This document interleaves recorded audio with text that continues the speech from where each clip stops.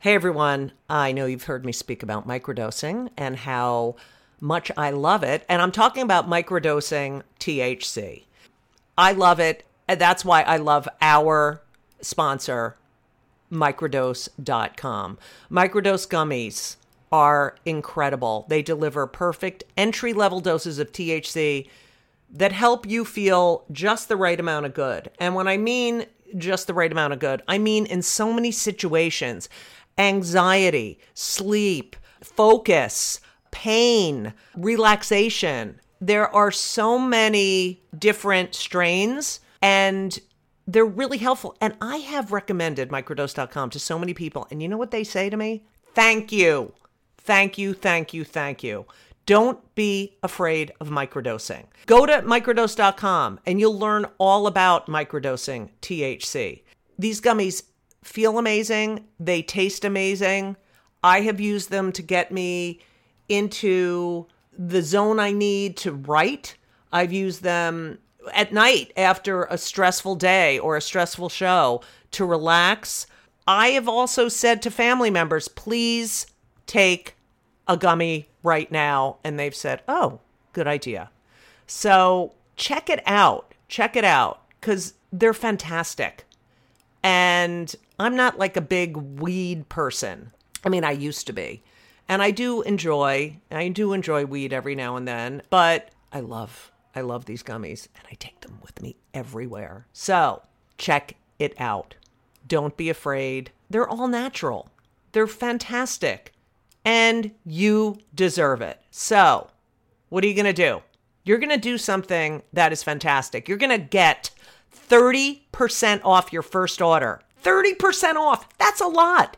Plus free shipping today at microdose.com. Use promo code JudyGold, JUDYGOLD. It's available nationwide. They deliver it to your door. That is microdose.com, promo code JudyGold for 30% off and free shipping. Do it. Go to microdose.com, promo code JudyGold. You deserve it. You deserve it. And you know what else? You're welcome.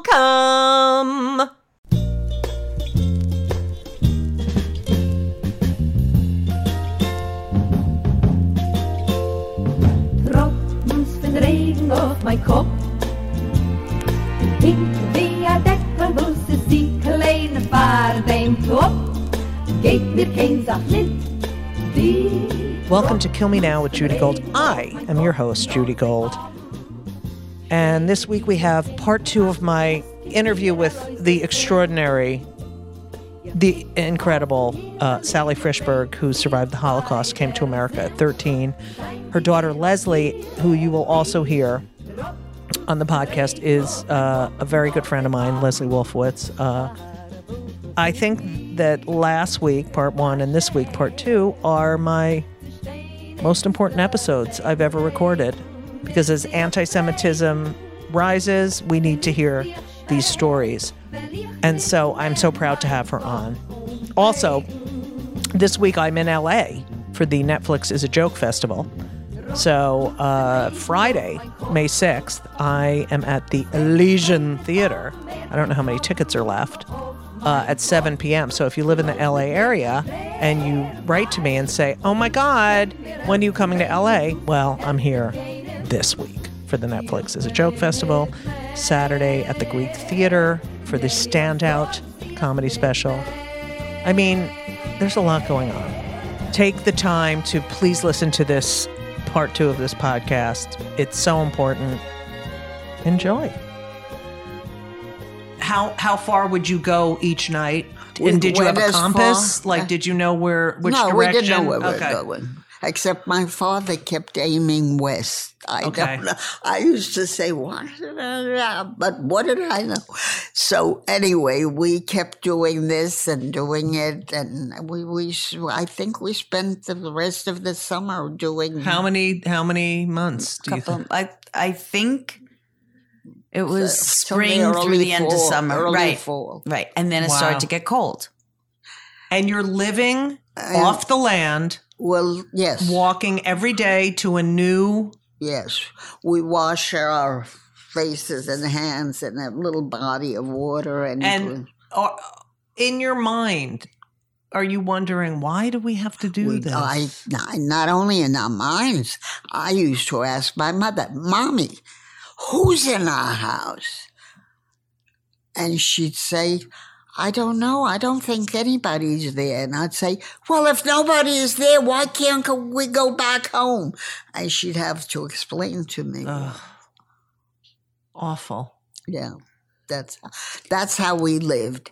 And the weather kept getting colder. And for a time, you can live with it, but it gets harder and harder. And when it was getting pretty hard, it was still fall, not winter. We realized that we won't make it. This can't last. Right. And Poland is a cold country. Oh, yeah. Like Russia. Europe, You're right. Yeah. And as a result of this realization that we won't make it this way, we started considering going to the Germans and, to the train, going to the train station. We give up. Right. You win. Yes. We can't do this. Right. Okay. But you know that if you give up, you're going to die. Yeah. So you don't rush. You sort of delay. And then one night, as we are considering delay, and we hear a whistle. And in my mind, that whistle is a magic whistle. But the truth is that whistle is from Mr. Grocholski, the man whose picture you saw. Who rescues them. Yeah. And my mother and my uncle, who knew him from childhood. No, really? Yeah. Yeah. He was their neighbor. And when he was a little guy, he lost his parents. That was very common, losing parents when you were young. And when he lost his parents, his aunts and uncles used to come and take the younger ones. But Mr. Grocholski had a sister, Kasha. My mother always talked Kasha. About her friend Kasha. I didn't know who Kasha was. Right. Well, she was the older sister. And he and Kasha were living alone in the little house. And the aunts and uncles didn't pay come. attention to them, No. yeah. They, I guess, felt they're old enough. Let them. And they weren't old enough. They were children, after all. And my grandparents, without any kind of ceremony,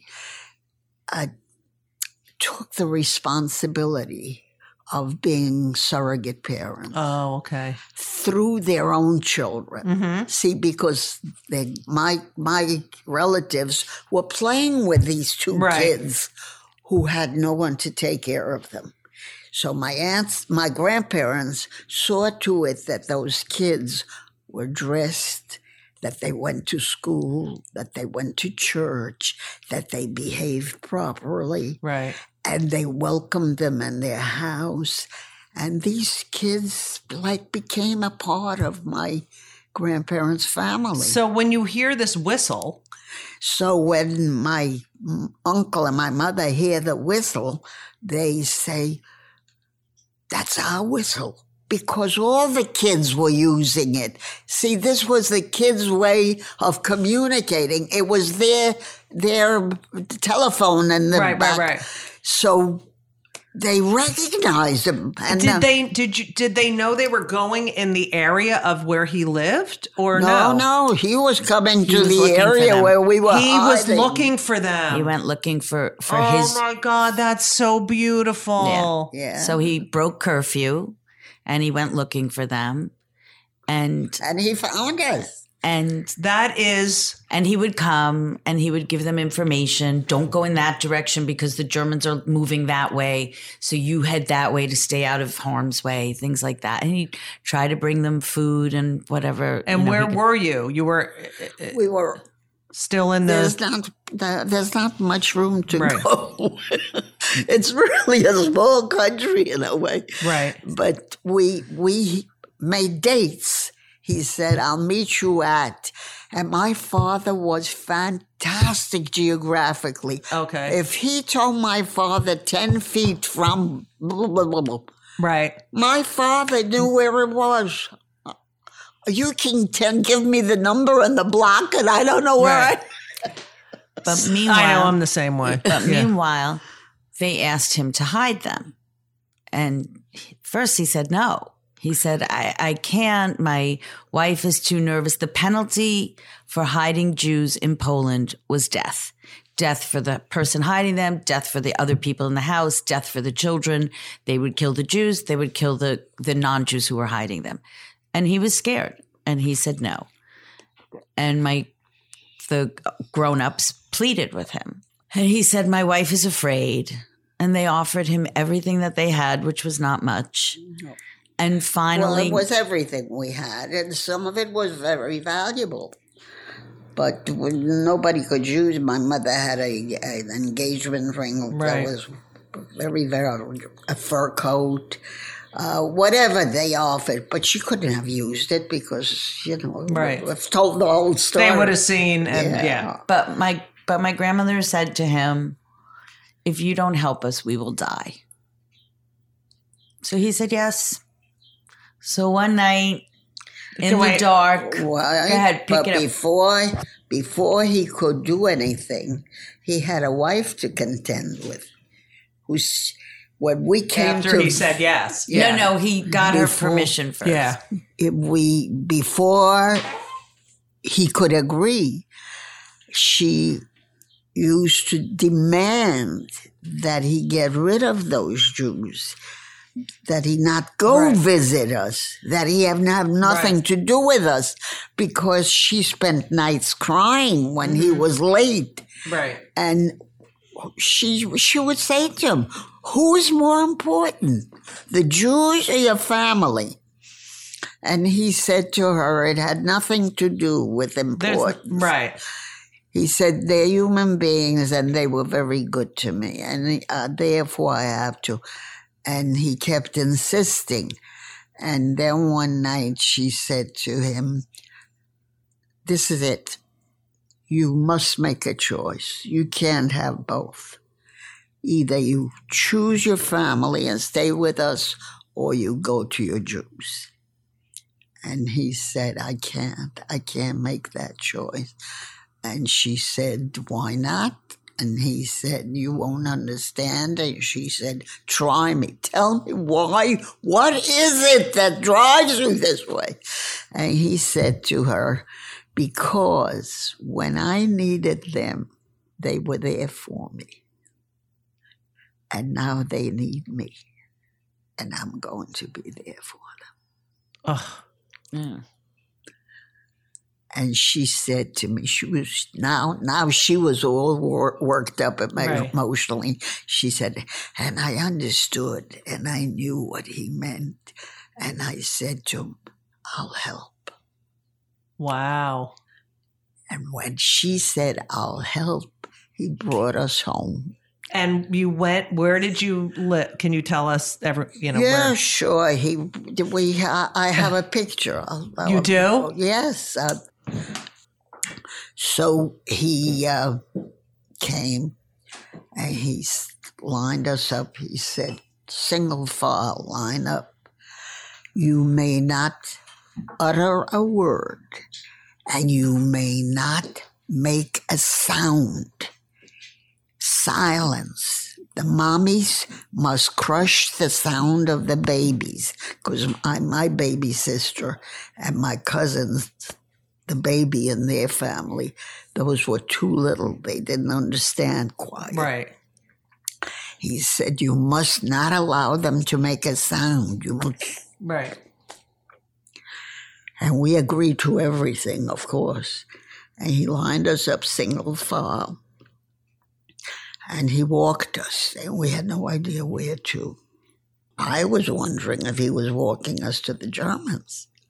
As a little girl, I understood that that was.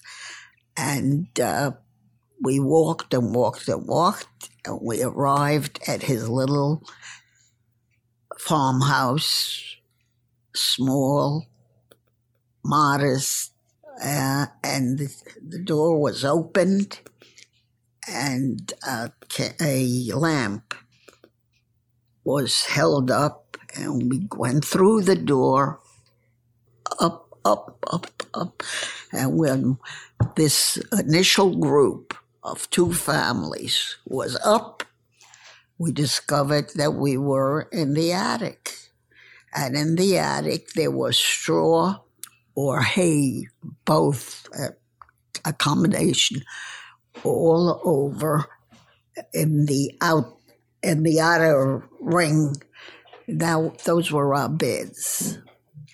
And in the middle were large buckets. Those were our toilets. Oh. And this was our new home. Wow. And how many of you were up there? To begin with, it was our family. We were then 4 sisters because the second of the twins died almost immediately. Oh. So she was no longer with us, but the rest of us were there. I love that picture. That's the house. That's the photo. That's the... Let me show everyone. And there's the attic. Wait a minute, I'm up doing a there. video. So, no windows. There were no windows, but there were slats. There were See, slats. these were our windows. Wow. Cracks. Which meant in the winter, there was no protection from the cold. And that is my hostess, Mrs. Grocholski. We visited. She took her guests up to the main floor, and we sat in the attic and we talked. And she was telling us what she remembered, and her memories are painful too. I bet. Yes. So, for example, if a neighbor walked in and a sound was heard from upstairs, they would smack their kids to distract from the sound that was heard. oh, So the kids would cry. They'd make the children cry to so mask. that in case. Right. When I remember once a neighbor came in and she was cooking our meal, which was potatoes and beans, lima beans, large lima beans. And it was a big pot because we were a good number of people. And the neighbor said, "My God, why are you cooking so much stuff? Look at that pot." And she said, "My cow is sick, so I have to feed her cooked stuff." You have to think. You have to think on your feet. Yeah.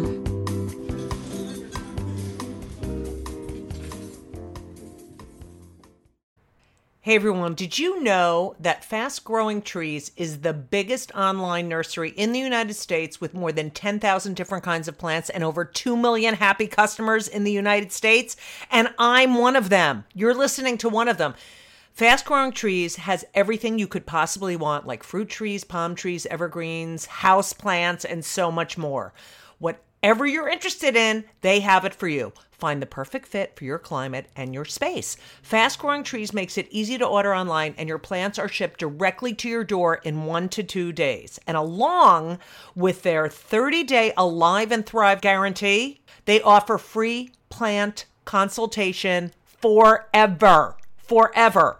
I just want you to know that I just got off a plane and I walked in my apartment. What was the first thing I did? Is I came in and said hi to Avi, my fig tree. I'm telling you, and I have Yael, which is another plant, but Fast Growing Trees has changed my atmosphere here in my apartment. You don't need a lot of space, but they do have, they have stuff for outdoor spaces. But I live in an apartment, and I'm telling you, Avi and Yael, yes, they're both Jewish names, Hebrew. the space looks so much better. And I just had a conversation with Avi. Like, I was like, I missed you. I love having living things here. It's very, I don't know, it's made this more of a home. It's the best. And Elisa has some too. And she loves them. And she talks to them too. But she got that from me. Anyway, check out Fast Growing Trees. You need to be around plant life. This spring, they have the best deals online, up to half off on select plants and other deals. And listeners to our show get an additional 15% off their first purchase when using the code JudyGold, JUDYGOLD, at checkout. That's an additional 15% off at fastgrowingtrees.com using the code JudyGold at checkout. Fastgrowingtrees.com, code JudyGold. Offer is valid for a limited time. Terms and conditions may apply. You're welcome. So you're up there. There's a bucket and there's hay. Yes. And you can't make any noise and not a sound. The slats of the wood is the only sunlight you ever experience. There's no heat. And the wind whips through. And you're sitting there for 2 years. Is that correct? 2 years. And sometimes some of the men sneak down to get something to increase our food. And my father is one of those men, and he goes every night, or not every night, but as often as possible to get whatever he can. To get like fruit or whatever. He goes back to his town and knocks on doors, and people give him things. Wow. That is so dangerous. Of course, terrible. But he does it. And one night, I remember distinctly, one night, in the early morning, some of the fowl make sounds, and they're not making the sounds. And I'm listening because I expect my father will come any minute, and he's not. And they're not making the sounds. And I'm certain that something happened to him. Yeah. And in the end, he did come. Oh. They made the sounds. Right. He did come. But the next night, my father whispered to me that I am the one responsible for my family, because he said, your mother won't be able to do it. My mother, after we lost I didn't describe the loss of our baby, but she changed. My mother changed considerably. For the twin. She gave her up. It was clear that she was dying. It was clear. And as a result, the decision was made by my parents that they must find a way to get help for her. But how? This is the one twin that survived. Yes. So they decided to pack her up and plant her on the doorstep of the priest of our town, because my father was friendly with him and my parents respected him for his wisdom and kindness. So they put the baby on his doorstep, and he did not disappoint them. He found a young woman, and the young woman agreed to mother my baby sister, and they might have made it, but they didn't make. My sister did not make it. Oh, you found out? She died. Oh, she died from her illnesses. They created a story for the town, right? That this child is the child of this young woman's sister. Oh, somewhere, yeah. But she was too malnourished, so she didn't. So your mother. Who recovers from that, so your father, your father tells you you're responsible. What are you, 10? At this point, I'm not quite 10. 9 years old. Yeah. Wow. And he said, your mother won't be able to take care of your sisters. You must take responsibility. And oftentimes, if I am not able to, because what can I do? I can do nothing. I feel very guilty. I say to myself, my father must be very disappointed in me. Right. Well, it's an enormous responsibility. So I know my mother's very disappointed in me as well. I'm disappointed in you too. But wait, I want to add one thing that was a part of the story that I don't think you included that's very meaningful to me. So they go into the attic and there are 4 adults and 7 children, and the conditions are very bare, and there's not really a lot of food because, right. And the farmer is always looking for information. And at some point he comes to my grandparents and he says, your 4 brothers are hiding in the forest and they're really suffering. These are the 4 brothers who are between the age of like 18 and 22. Okay. So, and they're really suffering. Yeah. And the family begs him to bring the 4 brothers into the attic with them. And he says, I can't. He said, this is already risky. And if we're caught, we'll all be killed. And my wife is ready to, she's so nervous. She can't even. She had a nervous breakdown. Wow. While they were hiding there. So he said no. But every time when he comes up with his little pot of food and he empties their chamber pot, they would beg him, please bring them in. Please bring them in. I mean, it's winter and they're freezing in the forest. And they say, please, please, we won't ask you for extra food. We'll make space for them up here. Please, please, please. And one night he says yes. Oh. Well, because my mother made him a promise. She said, Stashik, you don't have to be afraid because you are protecting God's children and God will protect you. Big promise. But anyway, he went and he found them and he brought them into the attic with them. And so that's how the Gracholskis hid something like 15 Jews in their attic for 2 years. And so you're there for 2 years. You have no privacy. You can't speak to one another. What do you do? How do you? I daydreamed. I'm a great daydreamer even today. I can sit in the car, my husband will drive, and he'll say, why are you so quiet? I'll say, I'm not quiet, I'm daydreaming. Oh, what a skill. And there were no books? There was nothing? Nothing. My grandfather used to read the newspaper.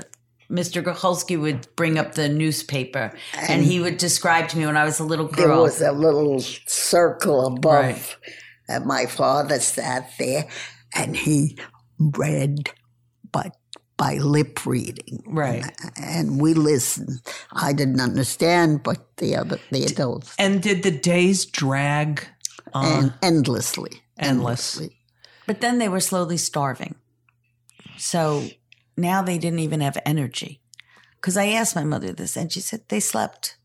I said, and what did you do? She goes, we dreamt about food. Remember, Mom, one time you said to me, people who are hungry just think about food. I mean, they were starving to death. And I ate piles of food. In your dreams.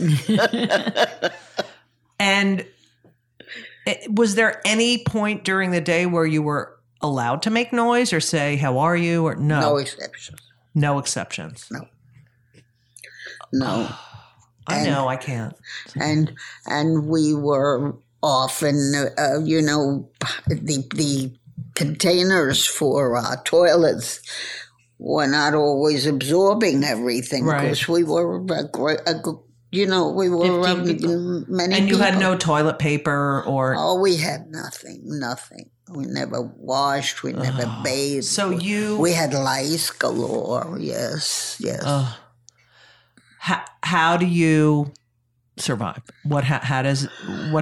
The war? Because you hope. You hope. You hope daydream. For release. Yes, you do. You don't ever lose that. No, you don't. You don't want to give up life, and therefore you keep hoping. And if you're lucky, you make it. And we made it. And once we made it, we returned home. Eventually, we made it to the house. Can you describe the day you're rescued? Yes, Mr. Gracholski came up, and he said, "You're free. you can go. Well, you kind of knew because there was bombing, remember? So there was a lot of bombing going on in the area, shelling. The town went underground. The citizens. So you're just in your thing, and you start hearing bombs, but you can't say to each other. No. We knew what they were bombs. We knew. Okay. Remember, we got the newspapers. Yes. And my father knew the geography so well that he knew within a mile where they're bombing. He was fantastic. Brilliant. So anyway, Mr. Grocholski finally returns with his family to the house because it's safe now. They had fled during the bombing. The Grocholskis took their children. How long had they fled? For days. Uh-huh. And when he... did you know they were gone? Oh, yeah. Okay. Silence reigned. Right. Yeah. But he had 4 children. They made a racket, you know. Right. So he returns, and when he puts them to bed and everybody's asleep, he comes out.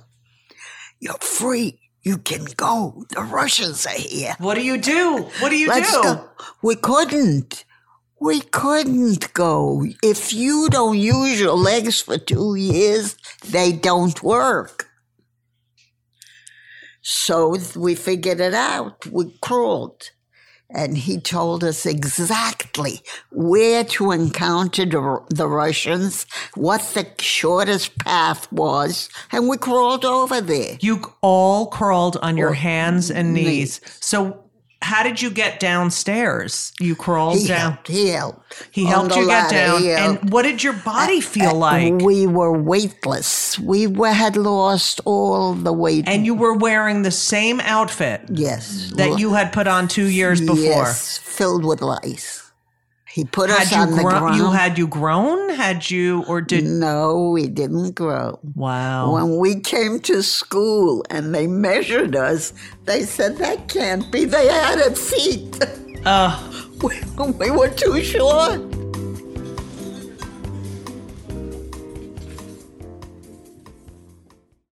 Hey, everyone. You know what I just did? I tore, I poured, and I enjoyed a packet of Liquid IV because I love Liquid IV. Liquid IV is a major part of my life. And I just worked out with my trainer and I had a delicious lemon ginger Liquid IV. That one has a little extra. That has a little green tea in it, and so that's a little caffeinated. So I enjoy that because I needed it today. And, you know, it's getting warmer out, and what does that mean? Summer. Oh, God, please come. It can't come soon enough. And that means you have to hydrate. And that's what Liquid IV does. It hydrates you with benefits like electrolytes, vitamins, and clinically tested nutrients. And it has 3 times the electrolytes of the leading sports drink, plus 8 vitamins and nutrients in one little stick. And that's why Liquid IV is the #1 powered hydration brand in America. Okay? And I love it. I use it every day. Ben's basketball team uses it. It is a science-backed formula that works. It keeps you hydrated. And they have sugar-free. They have sugar-free packets in white peach, green grape, raspberry melon, and lemon lime. Okay? I didn't do the sugar-free. Okay. But Elisa does the sugar-free. So what are you going to do? You're going to stay hydrated because it's very, very important. And Liquid IV has been a long-time sponsor, and I love them. And they are a quality product. And this is what you're going to do. You're going to turn your turn your ordinary water into extraordinary hydration with Liquid IV. Get 20% off your first order of Liquid IV when you go to liquidiv.com and use code JudyGold at checkout. That's JUDYGOLD.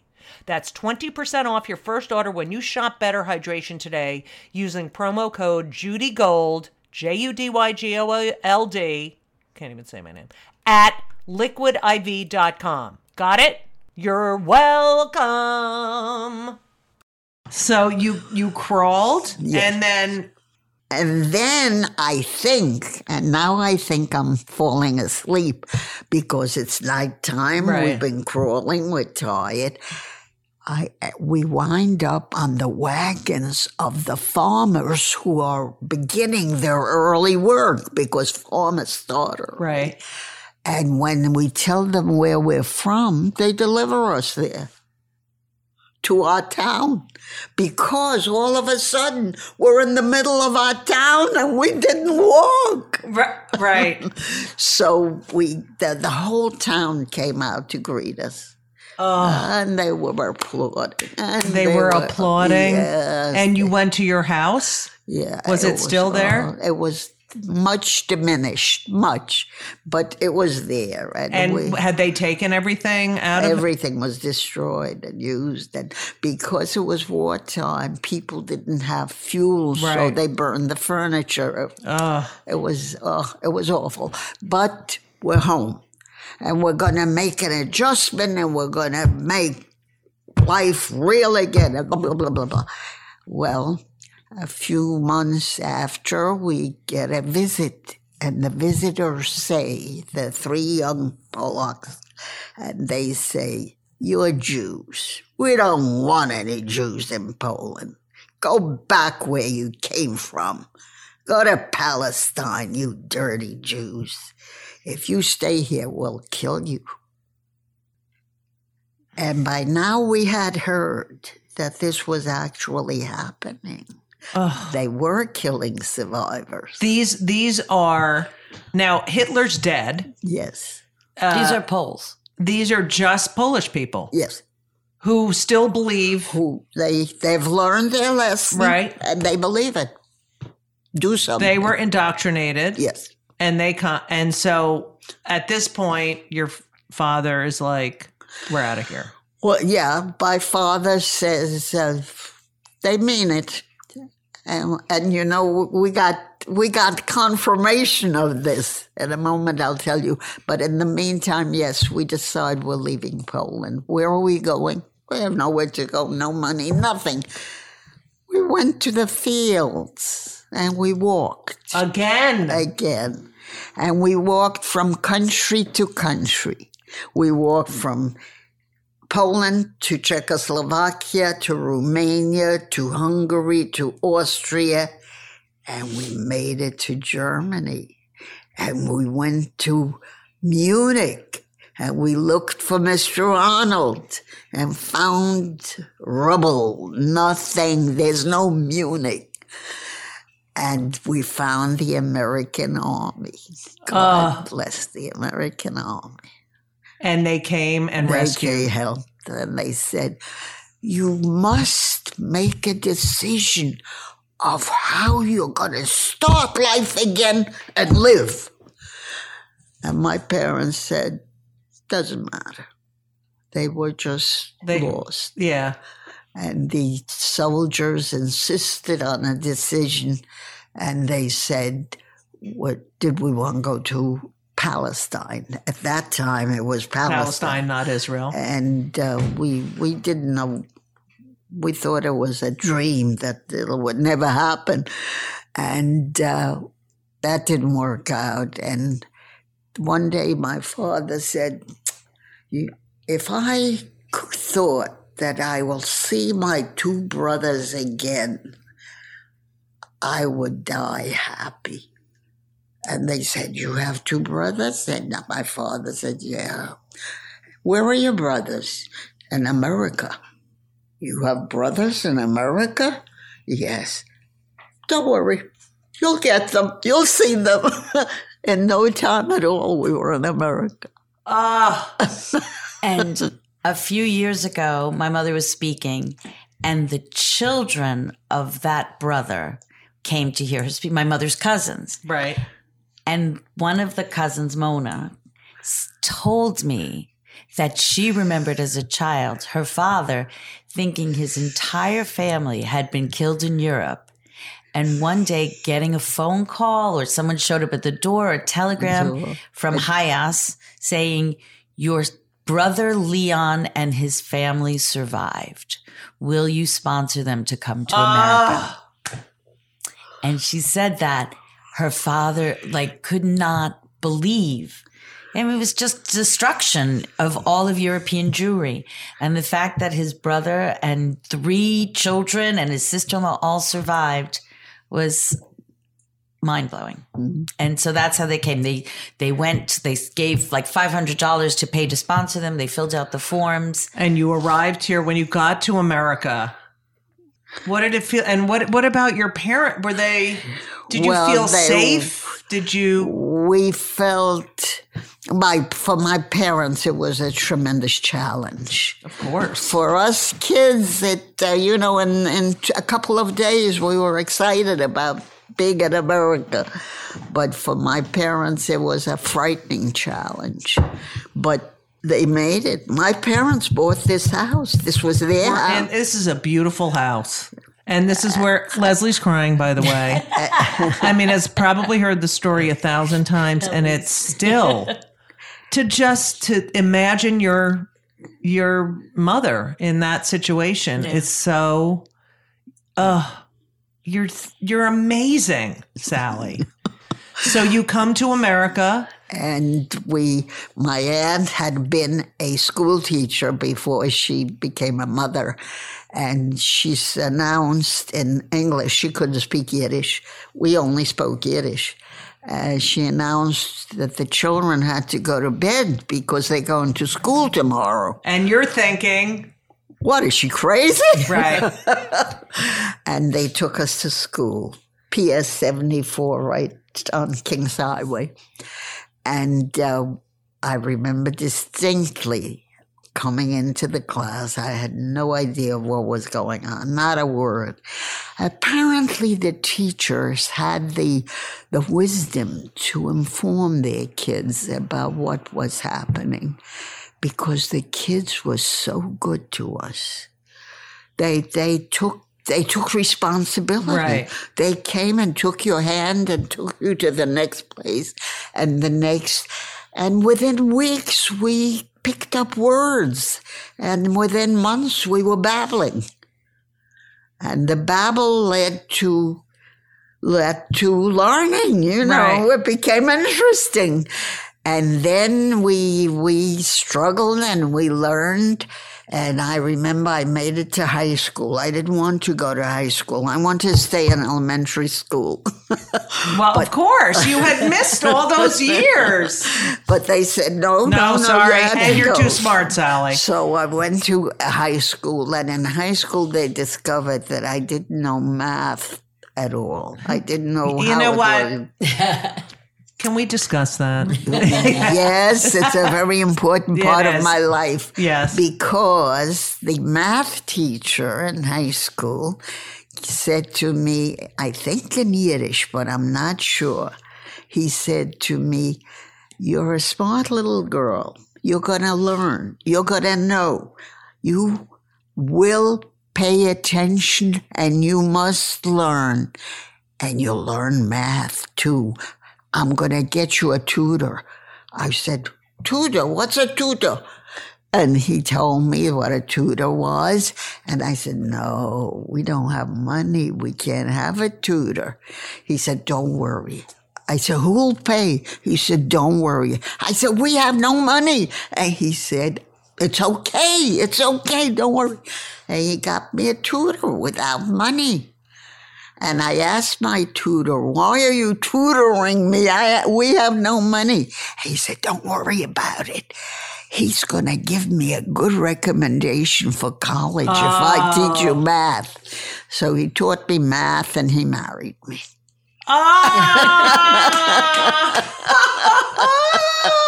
And you married each other.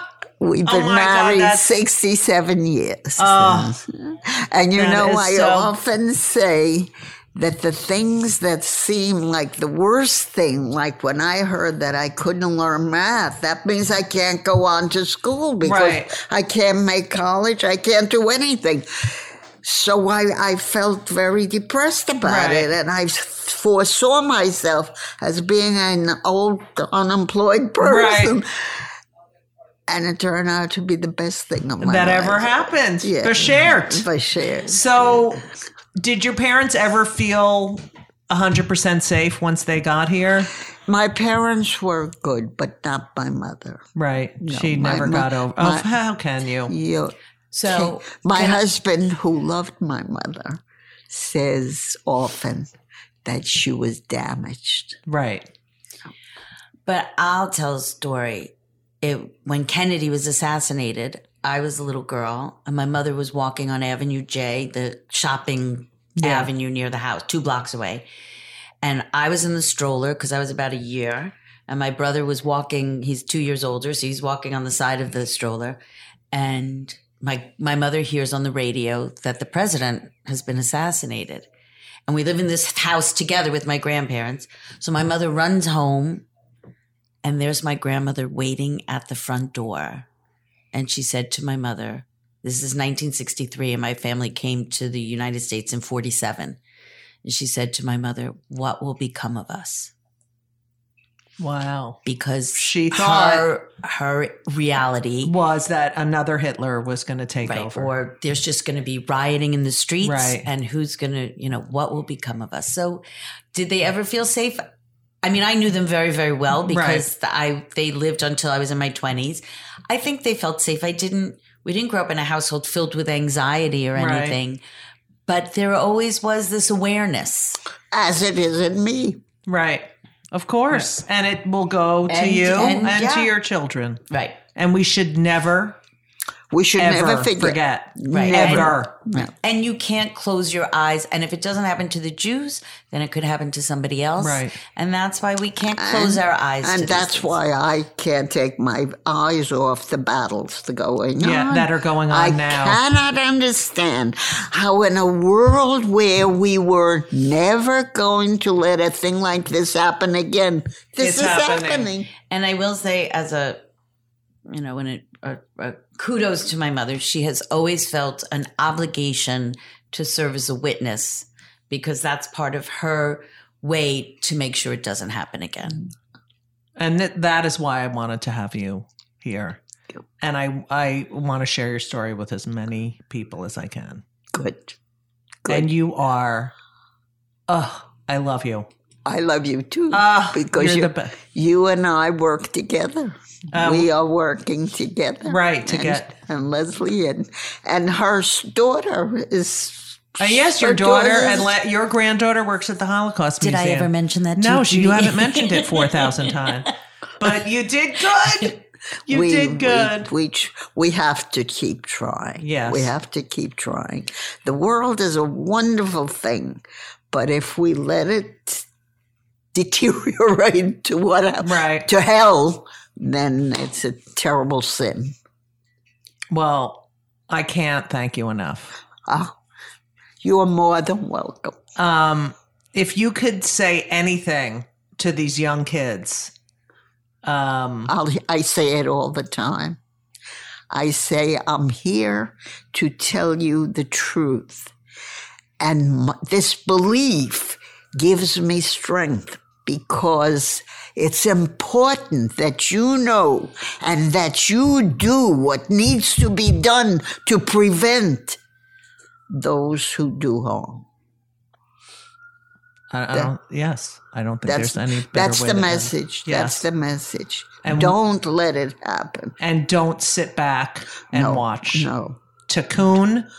Whatever you can. Yes. Whatever you can, do something. But do something. Don't ignore. Don't neglect. Don't look aside. Right. Yeah. Thank you.